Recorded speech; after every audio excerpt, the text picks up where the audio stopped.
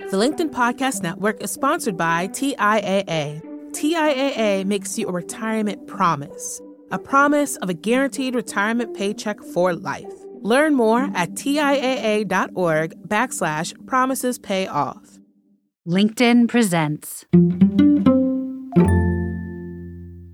We tend to believe that when we reveal our regrets, people will think less of us. And there's some pretty good evidence that in many cases, not all, but in many cases, people think more of us. So I do think we're a little over-indexed on concealment, and we're a little over-indexed on the fear that those revelations are going to make people look down on us, rather than what they often do is help people build affinity with us. It's Thursday. I'm Michael Kovnat, and here on the Next Big Idea Daily, we're taking stock. We're looking back at our lives, at the choices we've made, and identifying those we regret. Our screw-ups, our failures, that time we took an ethical shortcut, that other time we chickened out on a big opportunity. Why are we doing this to ourselves? No, we're not masochists, we're self-improvers. And it turns out that examining regret is a really smart way to get better in all areas of life. That's what author Daniel Pink has been trying to get through our thick skulls all week. And it's the theme of his latest book, The Power of Regret, How Looking Backward Moves Us Forward. In the book, Dan presents a well-researched method for turning those past mistakes into extremely useful guidelines for your present and future. Here's Dan to explain how it works. So, what can we do to turn our existing regrets into engines of progress? Science suggests a 3-step process. First, look inward through self-compassion. Self-compassion, pioneered by Kristen Neff of the University of Texas, begins by replacing searing judgment with basic kindness. It doesn't ignore our screw-ups or neglect our weaknesses. It simply recognizes that being imperfect, making mistakes, and encountering life difficulties is part of the shared human experience. By normalizing negative experiences, we neutralize them. Self-compassion encourages us to treat ourselves with kindness rather than contempt, so we can move on. Second, express outward through self-disclosure. We're often skittish about revealing to others negative information about ourselves, but an enormous body of literature makes clear that disclosing our thoughts, feelings, and actions by telling others or simply writing about them brings an array of physical, mental, and professional benefits. Disclosing regret lifts the burden, and by converting the blobby, amorphous negative emotion into concrete words, we make the threat less menacing and can begin making sense of what happened. Third, move forward through self-distancing.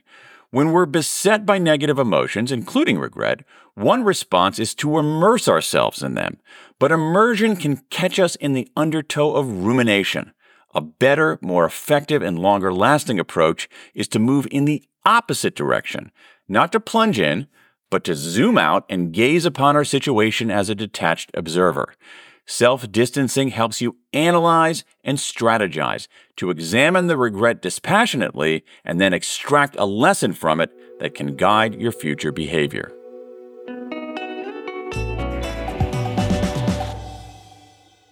To start with self-compassion, I do wonder sometimes why this is so hard. Why we don't more naturally speak kindly to ourselves, because it does seem to be a common phenomenon that we often are chastising ourselves, punishing ourselves for the bad decisions we made, for the things we regret. But I wonder if you have any tips you've come across for how to speak nicely to ourselves, for God's sake. I think that what you can do is basically do a combo platter of self-distancing and self-compassion and say, if my best friend came to me with this problem, what would I say to her? And say that to yourself. Chances are, if your best friend came to you with a regret, you wouldn't say, "You freaking idiot, what's wrong with you? You're a moron." Right. Actually, one of my favorite techniques is I think about how I would address it if a child had done this behavior, if my child screwed something up, I wouldn't hopefully lock that child in a room for a year or scream at them endlessly. I would discipline, maybe. I would take some actions to get them to change their behavior, but it would be in this context of course you screwed up, everyone screws up, it's fine, I still love you. And if I can kind of talk to myself that same way, I might find that combination of self-discipline and self-love that I think we all could benefit from. Yeah, and the thing is, there's a hard-headed reason for this, because what the research tells us is that lacerating self-criticism does very little to improve our performance, and that endless dollops of self-esteem, likewise, don't do very much. And disclosure is interesting too. And I think actually when I first read your book, I did experiment with keeping a regret journal and just trying to write out a lot of the things I regret. And one thing I found helpful about it is, in addition to the things you've mentioned, it kind of puts a floor underneath it. It's easy to get into this mindset of like, oh, I've done so many bad things, I've made so many screwed up decisions. But if you really commit to like, well, let me write them all out, or let me put this on paper, or let me share this with someone, you discover that the list is not, in fact, infinite. It might be long. Maybe I have 5 or 10 or 100 things that I screwed up, but I don't have an infinite number. And somehow that almost is itself kind of a reassuring. It gives me a place to start. Like I can address this. I can get my hands around it. Yes. I mean, I think what it does is that when you go from abstract to concrete, what you've done is you have taken away some imaginary fangs. That is, negative emotions especially are blobby, they're amorphous, and that's why they're menacing. But when we actually address them, write them, describe them, name them, they become less menacing and therefore easier to contend with. This idea of sharing regrets with other people, is there any downside to that? Do you have to be careful because you can, if you disclose too much, you might either overburden them or make yourself look bad? Do you need to protect yourself in any of these conversations, do you think? A little bit, but less than we suspect.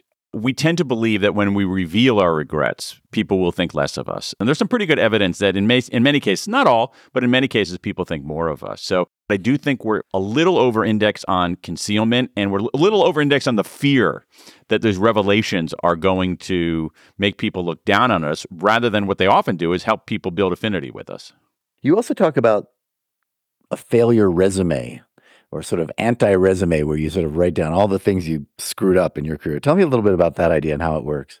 Well, this is an idea from Tina Seelig at Stanford. I think it's a brilliant idea. I've done it myself. I have now a modified version of it that I recommend rather than the full-bore version that I did on my own.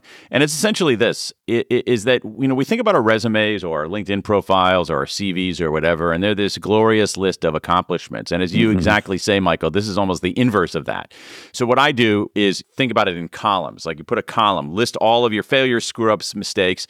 In the next column, you actually look at each of those mistakes, screw-ups, blunders, and say, what lesson did I learn from this? And then in the third column, you look at that lesson and say, how can I apply that lesson going forward? Now, what I realized in just gazing through that second column, that long second column, was that, first of all, when I tried to extract or distill a lesson from some mistake, screw-up, blunder, in some cases, there wasn't one. Shit happens. Bad luck, randomness, whatever. That's luck. You know what I mean? And when you actually scrutinize that, it's a relief of sorts. This is why thinking about stuff, taking it from the abstract to the concrete on a number of different dimensions, is really powerful. The other thing, though, that I noticed is that when I started looking at the lessons, I was making the same, in many cases, I was making the same two mistakes over and over and over again. They were in slightly different domains. They were expressed in different ways, but at their core, the mistakes were always the same. And that exercise really helped me avoid those in the future. Interesting. Can you share what the category of mistake was that you were making? So one lesson that I learned was to be less certain about what I knew, particularly in going into new situations, particularly new professional situations. There were several situations in my life where I would take on a project or even take a job years ago, and essentially say, I know how this works. I know what this is going to be like. And I didn't. And it was an unpleasant surprise. And when you actually do a little due diligence ahead of time and say, okay, what is this really like? Like, you don't know what it's really like. You've never done this. Find out what it's really like before you go into it, rather than assume that you know what it's like. And then the second one was that a lot of my screw-ups come from being involved in projects that I'm actually not that into. And that if I'm not fully committed, things go south. And that happened a lot. And So now what I try to do is I try to do more due diligence ahead of time before taking on something, and then also really scrutinize whether I should do something. Actually, sort of up the standard for saying yes to things. So that's valuable feedback that can then be used for you in your future as you make new decisions, take on new projects. But it already has. That has been an incredible benefit. And even more is that I have, offered that advice to other people, that hard-won advice to other people, including especially that first one to my own kids. Because it's a mistake that I made when I was much younger, saying, "Oh, I know what it's going to be like to do this or to do that or to do that," and I had no freaking idea.